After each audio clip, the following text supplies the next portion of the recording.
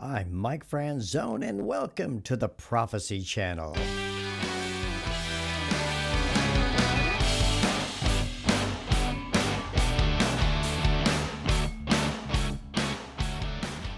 And so it begins. Today we begin to look at the Four Horsemen of the Apocalypse, Revelations chapter 6, verse 1 through 8. And we're going to look at the rider on the white horse today. And through the next few weeks, we'll look at each rider. It'll be one separate message as well. So thank you again so much for tuning in today. This is the beginning of the tribulation period. Revelation chapter 6 is also a summary and an overview of what will happen during the 7-year tribulation period on earth.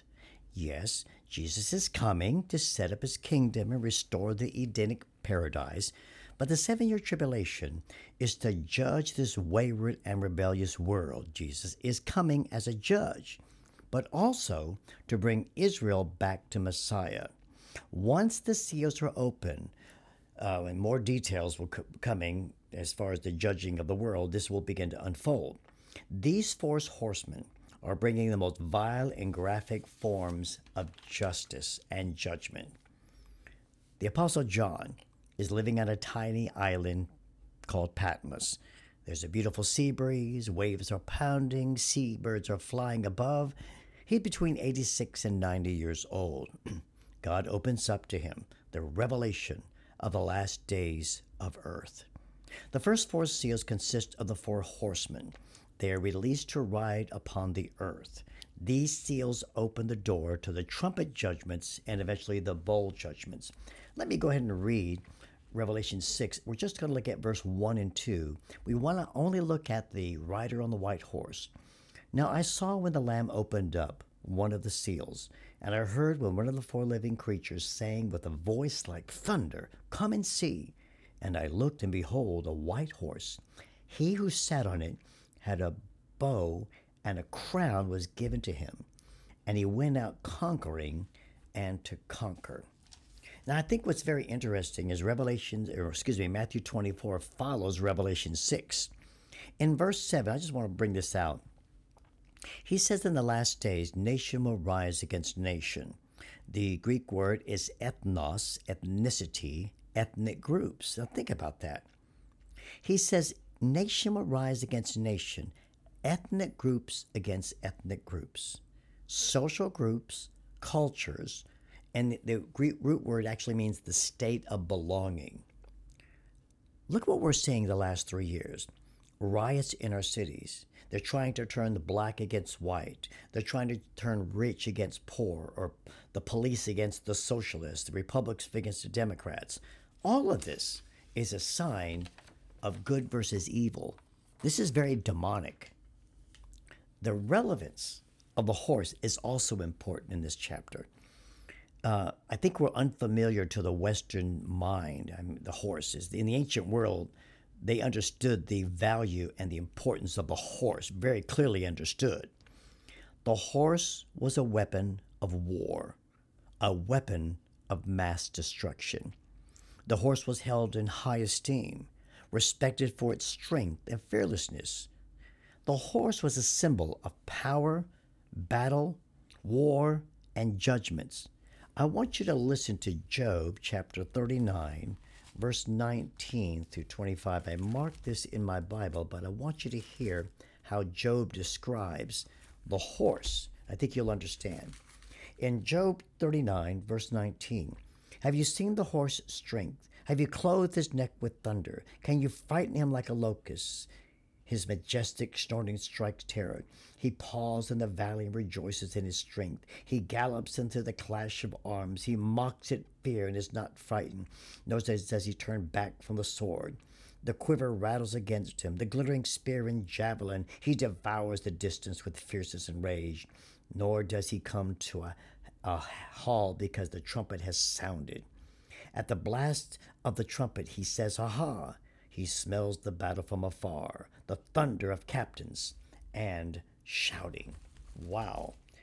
Let me go a little bit farther, because I think we can look in the Old Testament in the book of Zechariah, and we can also see a picture of Revelation chapter 6 and all four horsemen of the apocalypse. Here it is, Zechariah. I want you to look at chapter 1, verse 7 through 11. Just listen to this and how he describes this.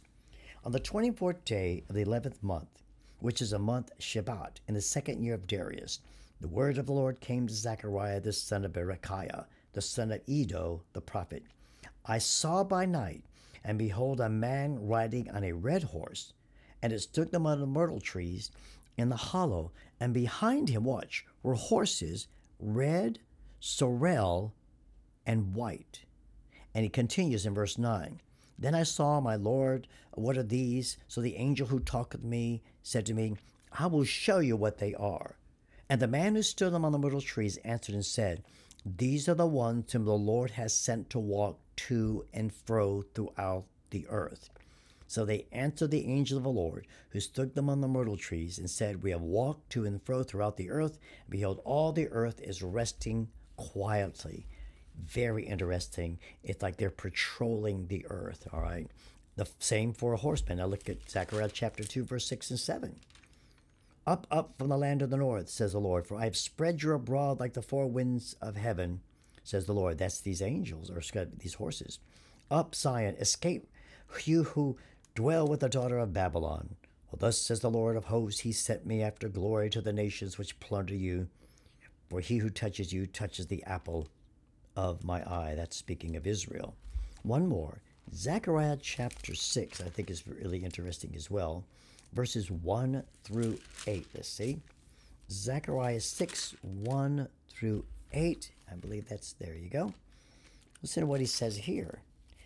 He says, Then I turned and raised my eyes and looked, and behold, 4 chariots. Remember, there's 4 horsemen. Were coming from between 2 mountains, and the mountains were mountains of bronze. With the first chariot, there was a red horse. The second chariot, a black horse. These are in the book of the Revelation. White horse. We'll look at that today. And the fourth chariot, a dappled or strong steed, and that would be the pale horse. And then he goes on and speaks of how the 4 spirits of heaven who go out from their station before the Lord of all the earth. And he says the one with the black horse is going to the north country, the white's going after them, the dappled are going toward the south country. And then the strong steeds went out eager to go, that they might walk to and fro throughout the earth. And he said, Go to walk to and fro throughout the earth. So they walked to and fro throughout the earth. Now, so much more. So you can see. So the horse speaks of power, battle, war, and the sweeping worldwide judgment. And this is what we see in the 4 horsemen of the apocalypse, and why this is so important to look at these 4 horses. Now, in the text of Revelation 6, verse 1, he says, I saw when the Lamb opened one of the seals. These are the seals, all right? And then he says, I heard one of the 4 living creatures saying with a voice like thunder, Come and see. The word come in the Greek language is erkon. It's used 4 times here, a very strong word used with exclamatory force. It basically means go, proceed, move swiftly. So as one seal is open, the next one is ready. This is what he's getting at. At the minute one seal is open and begins to kind of fade out, the next seal is immediately open. To each horse, and to each horseman, the Lord says, keep on coming. Let's open up the passage, verse 2. He says, And I looked, John wrote, and behold, a white horse. What's the first thing you think of when you think of a white horse? Well, obviously, for me, the first thing I think of is peace, right? Peace, the symbol. And so here's a time in these last days, a time of worldwide peace. But it's a false peace. It's actually the calm before the storm. The false Messiah enters into a chaotic world, and there's the promise of peace. And everybody's looking for peace, all right? All looking for something. The beginning of the 7-year tribulation. And I want you to watch for something else.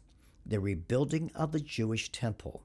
I really do believe that the Jewish temple will be rebuilt either before or right at the beginning of the 7-year tribulation. It sounds kind of weird because the Bible says there's going to be return of the sacrifices as well. And Peter will go absolutely crazy when these animals are sacrificed. So many believe we're nearing a utopia, a wonderful peace. It's going to be wonderful. We're going to have peace again on the earth. But it's a lie. It's a fake. It's a phony. And then he says in verse 2 of Revelation 6, he who sat on it. He who sat on it. Listen, this is a person. It's not a movement. It's a man. It's not Jesus. It's Antichrist. The Antichrist is sitting on the white horse. He's the man of sin. He's the lawless one, the great deceiver, the dictator, the living devil, possessed by Satan himself. He is the demonic Messiah who's coming. Now here's another evidence. In Revelation 19, they speak of a rider on a white horse. That is Jesus. And so let's look at Revelation 6. He says he's given a crown. Now the white horse in Revelation 6, that Greek word is Stephanos, which means military victor's crown. Hold on to that. We'll look at that a little bit later. But in Revelation 19, the one riding on the white horse in Revelation 19 is also given a crown. But it's the Greek word diadem. That's the crown of the king. Revelation 19 is Jesus riding on the white horse. Revelation 6 is the Antichrist riding on the white horse. The Antichrist is the chief son of Satan who comes promising the world peace, but he's going to bring a bloodbath.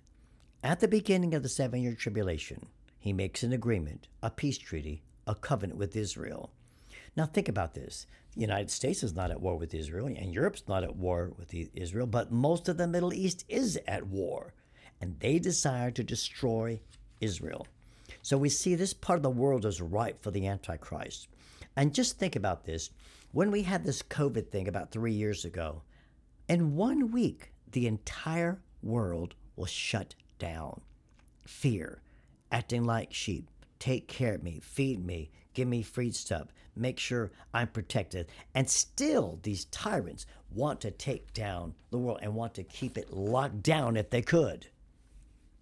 Think about the Romans and the people of Rome when they begin to really collapse. They begin to cry out for the bread and the circus. They ask the government, feed me and entertain me. Many are willing to sell their freedom for literally a piece of bread. It's amazing how many people in all of these nations cowered down in fear. And those who stood up, basically, metaphorically, got their heads chopped off.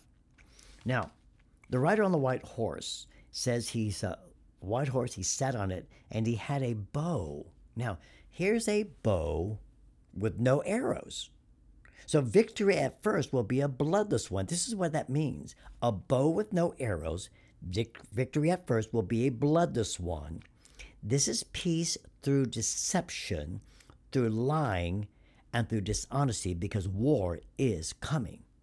In the middle of the tribulation, the Antichrist will break his agreement with Israel. At the beginning, he does make a covenant with Israel, a peace treaty. And then in the middle, he breaks that. And the Bible calls that the abomination of desolation.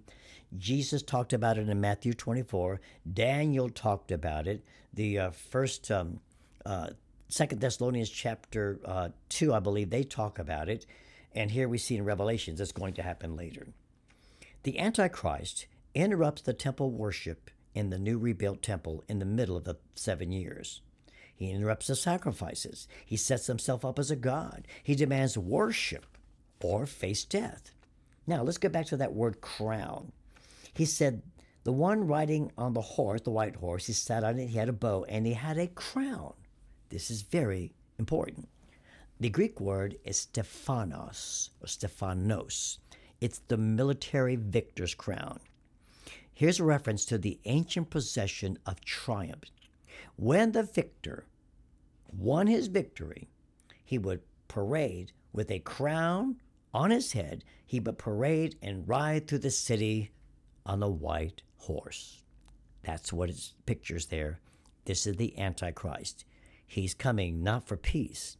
He's coming for war. And it says he was given. he was given, right? He was granted or given the crown and given to him. Interesting. Which means he has delegated authority. Satan, the god of this world, gives to the Antichrist what he wanted to give to Jesus in Matthew 4. You remember Jesus was tempted. And what did the devil say to Jesus? He said, bow down and worship me, and I'll give you the kingdoms of the world, Jesus. Obviously, Jesus didn't do it. But this time, the Antichrist will do it. And the Bible says Satan is the god of this world. The Bible says in 1 John that the whole world lies in the arms of the wicked one, of Satan. So he has a certain amount of authority, but ultimately it will be God who allows it for the purpose of judgment. Now it was given to him, a crown, but also given to him in verse 2 of Revelation 6. He went out conquering and to conquer. So here's his true motivation. It is not for peace. That's a false peace. His true motivation is to make war with the world, but specifically Christians and Jews. Listen to how Daniel prophesied this event. I'm going to go all the way to Daniel. I think I'll go to Daniel chapter 7, verse 25 first. Listen to what he says here. He's speaking of the Antichrist. Daniel's predicting this. Daniel 7:25, he shall speak pompous words against the Most High. He shall persecute the saints of the Most High.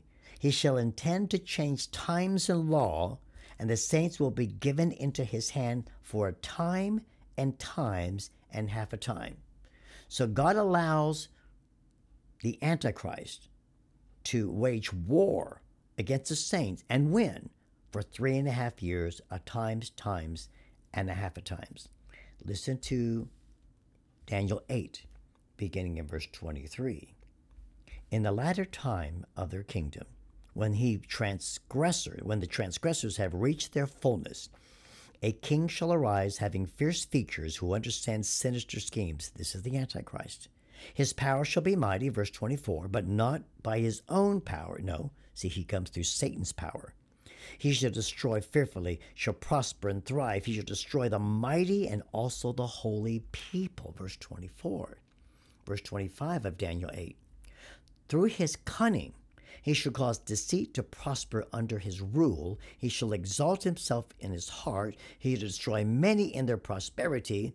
He even shall rise against the prince of princes, and he shall be broken without human means. That means Jesus will come and destroy him. He'll be broken. Ultimately, he will lose. And now look at Daniel 9:27. He shall confirm, speaking of the Antichrist, he shall confirm a covenant with many for 1 week. All right? 7 years.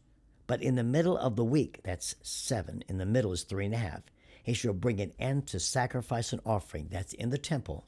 And on the wings of abomination shall be one who makes desolate. This is the abomination of desolation that Jesus talks about in Matthew 24. Even until the consummation, which is determined, is poured out upon the desolate. Now, question. Why does he make peace? I think it predisposes a conflict, a potential war, a real war. Maybe there is a World War III. One group hates Israel and wants to drive them into sea. Many in the Muslim world, Iran, Turkey, Iraq, just the whole list, they hate Israel. They want to drive Israel into the sea. Now, hold on to this. I believe the Antichrist will be from maybe a Middle Eastern country. I believe he's going to be a Muslim, but it's possible he's coming from a Gentile country. But he'll be a Muslim either overtly or covertly, either out in the open or be a hidden Muslim. I don't think he's going to be a Gentile.